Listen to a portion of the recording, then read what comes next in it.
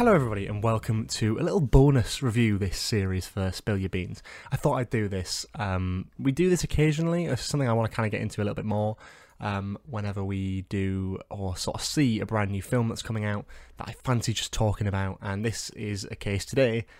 Spider-Man No Way Home that I thought I would like to talk about. Now before we get into the review, which will be mostly spoiler free, but I'll mention with heavy regard when I start talking about spoilers.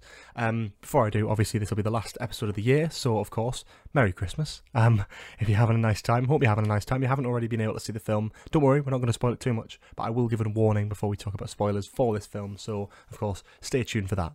Last week, we did a panel review talking about every live-action Spider-Man film, Tobey Maguire, Andrew Garfield, Tom Holland, to the date, and of course, Into the Spider-Verse. I talked about that with Josh Carr and Owen Likes Comics, they were both phenomenal guests, and we talked about all these films in great detail, and it was a lot of fun.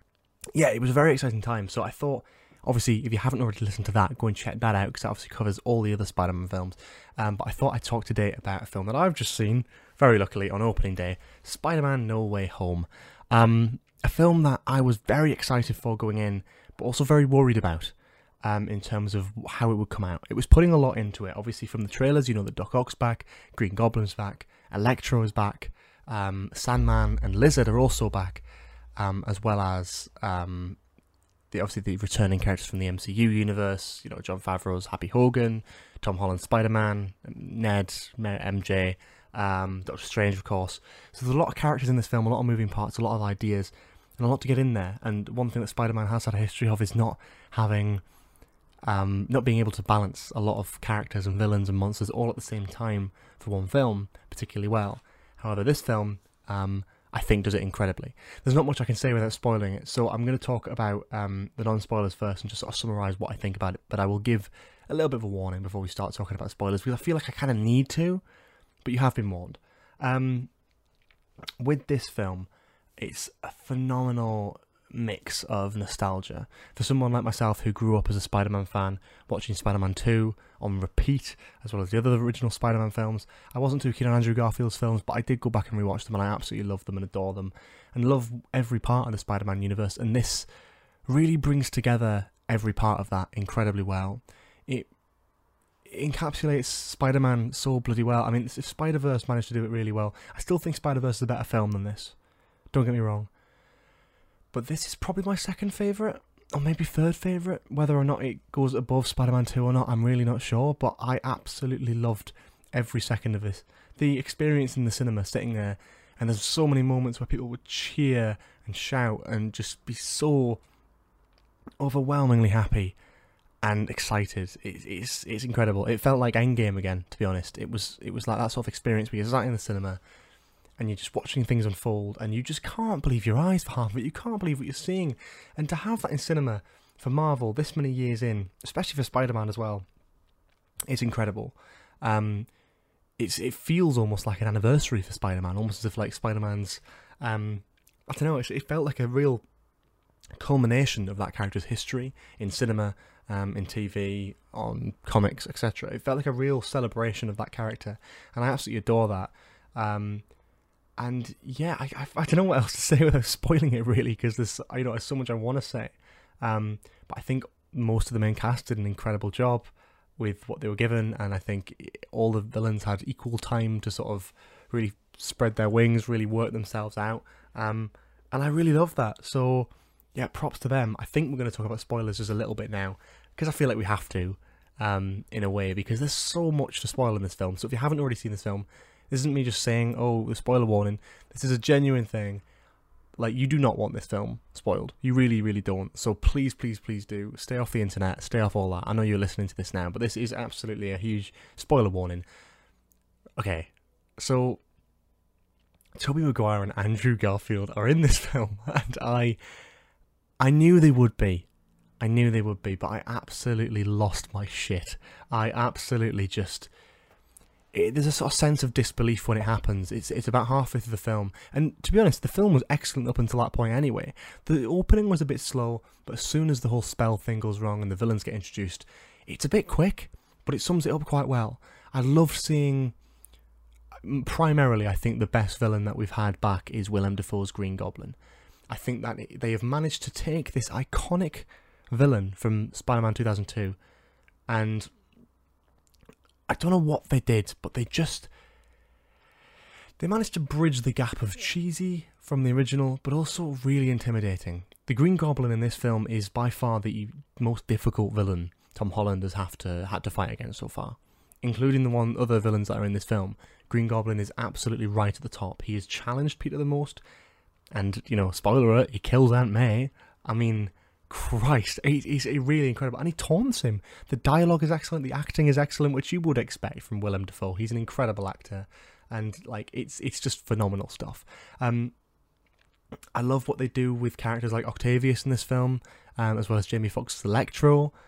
You know, having a bit more personality and a bit more, like, you know, I'm obviously not Doc Ock and Green Goblin, they had enough personality from the Raimi films, but, you know, Electro, Jamie Foxx, I think was really good in this. I think genuinely had some surprising moments that I was like, okay, this works. And then Sandman was pretty good. A bit of a wonky addition.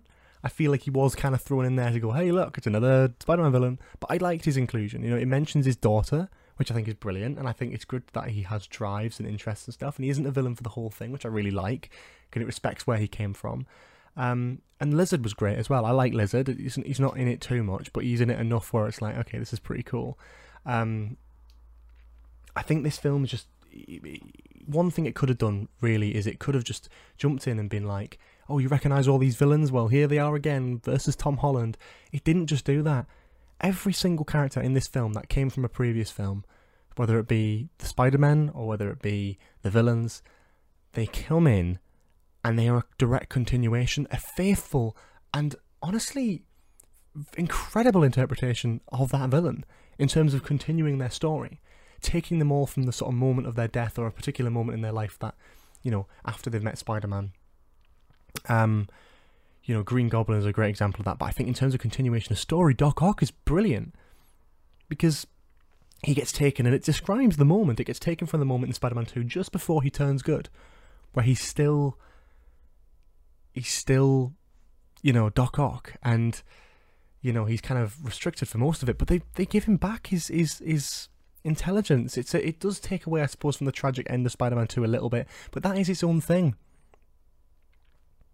You could argue, oh my god, this is a really weird side thing, but you could argue that this is kind of like, this still happens in a way where it's like this version of Doc Ock where he gets repaired and he's sort of conscious. He gets taken from the moment where he turns from bad to good in Spider-Man 2. And it's interesting how this film, he's bad at the beginning and he's good by the end. It's interesting how they sort of flip that, where actually he could just fall back into place and be good, and it would work perfectly in the context of the story. He doesn't come back from the dead, but it works. And same with Green Goblin, the fact that Doc Ock addresses that Norman Osborn is dead, is supposed to be dead, is fascinating, really interesting, and I love that. Electro's brilliant, a great continuation of that character, but specifically Andrew Garfield and Tobey Maguire, which is what I'm sure everyone wants to hear about. They are both incredible in this film. I honestly think Andrew Garfield kind of stole the show a little bit. Not from Tom Holland, but I think Tobey Maguire is excellent, and it's great to see him back. But one thing, I felt weirdly more excited for Andrew Garfield this time out. I wasn't expecting that, but my god, like, he lives and breathes Spider-Man, and he just feels exactly like what you'd expect the character to be, and it's just such a gorgeous moment in the film when they both arrive. You know, they don't meet Peter straight away, they meet Ned and MJ.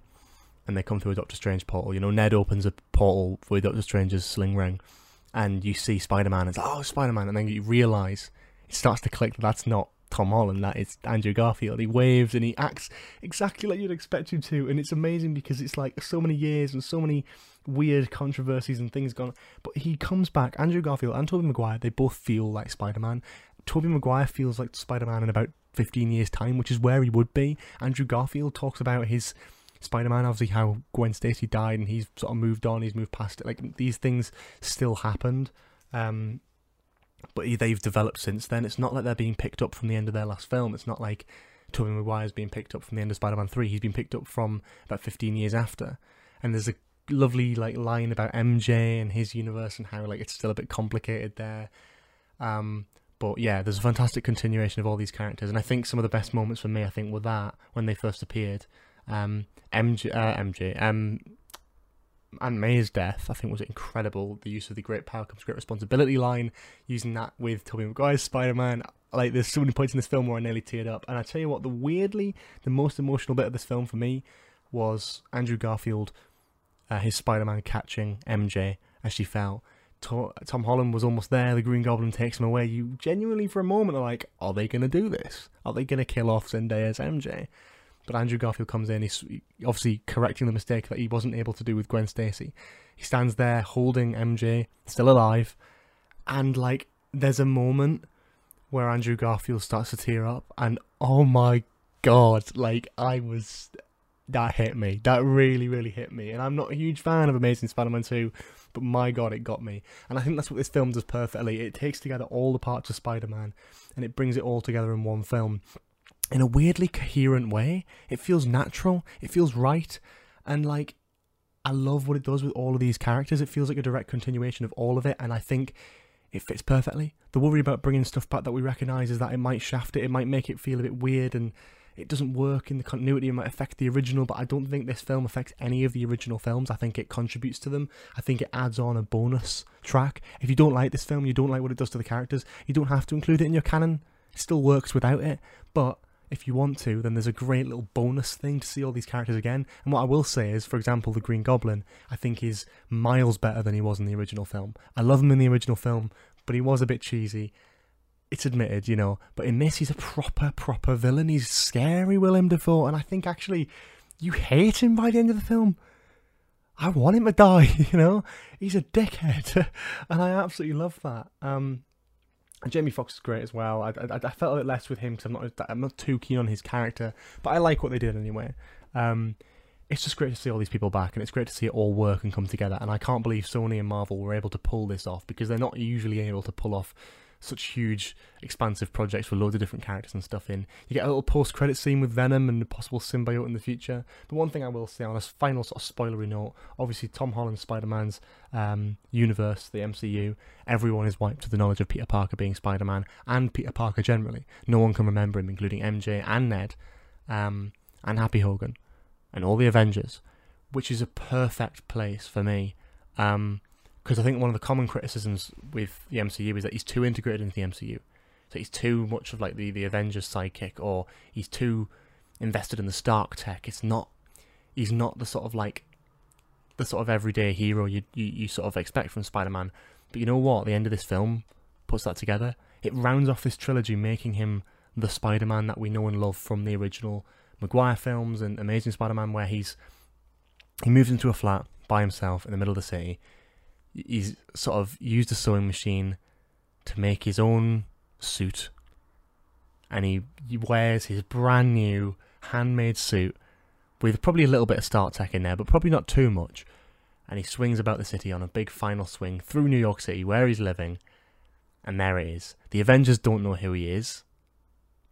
His friends don't know who he is. That's probably going to be part of the romance story for the next part, wherever they do another Spider-Man film or continue it. They probably will continue it. They've already said they're going to do another trilogy, and I'm so excited to see that, because they'll probably continue the love stuff with trying to get MJ to remember Peter Parker, but also being able to explore new and interesting villains in that lens of Peter Parker's in New York City.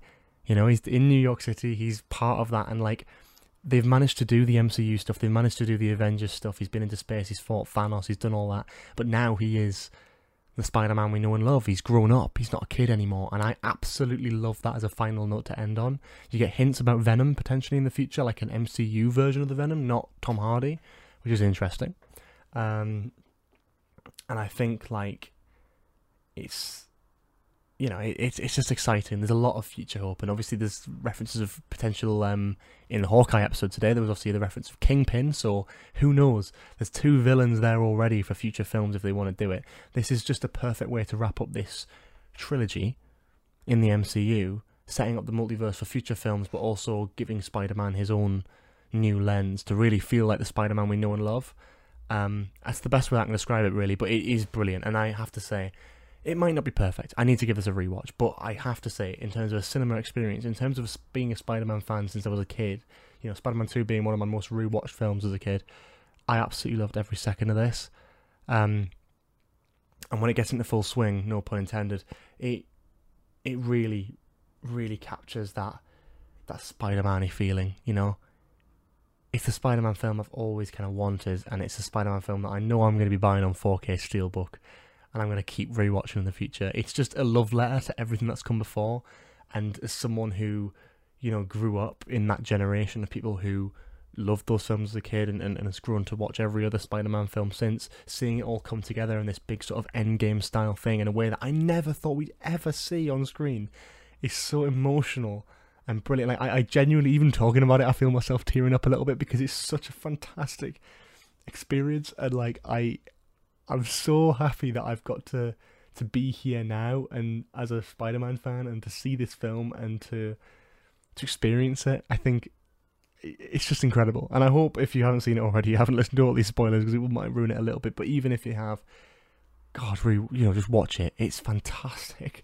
And I'm so excited to jump back on and rewatch it the next time I can in cinema. It's going to be amazing. And yeah, this might actually be my favourite MCU film in terms of emotional resonance, in terms of what it's given me as a viewer and what it's made me feel.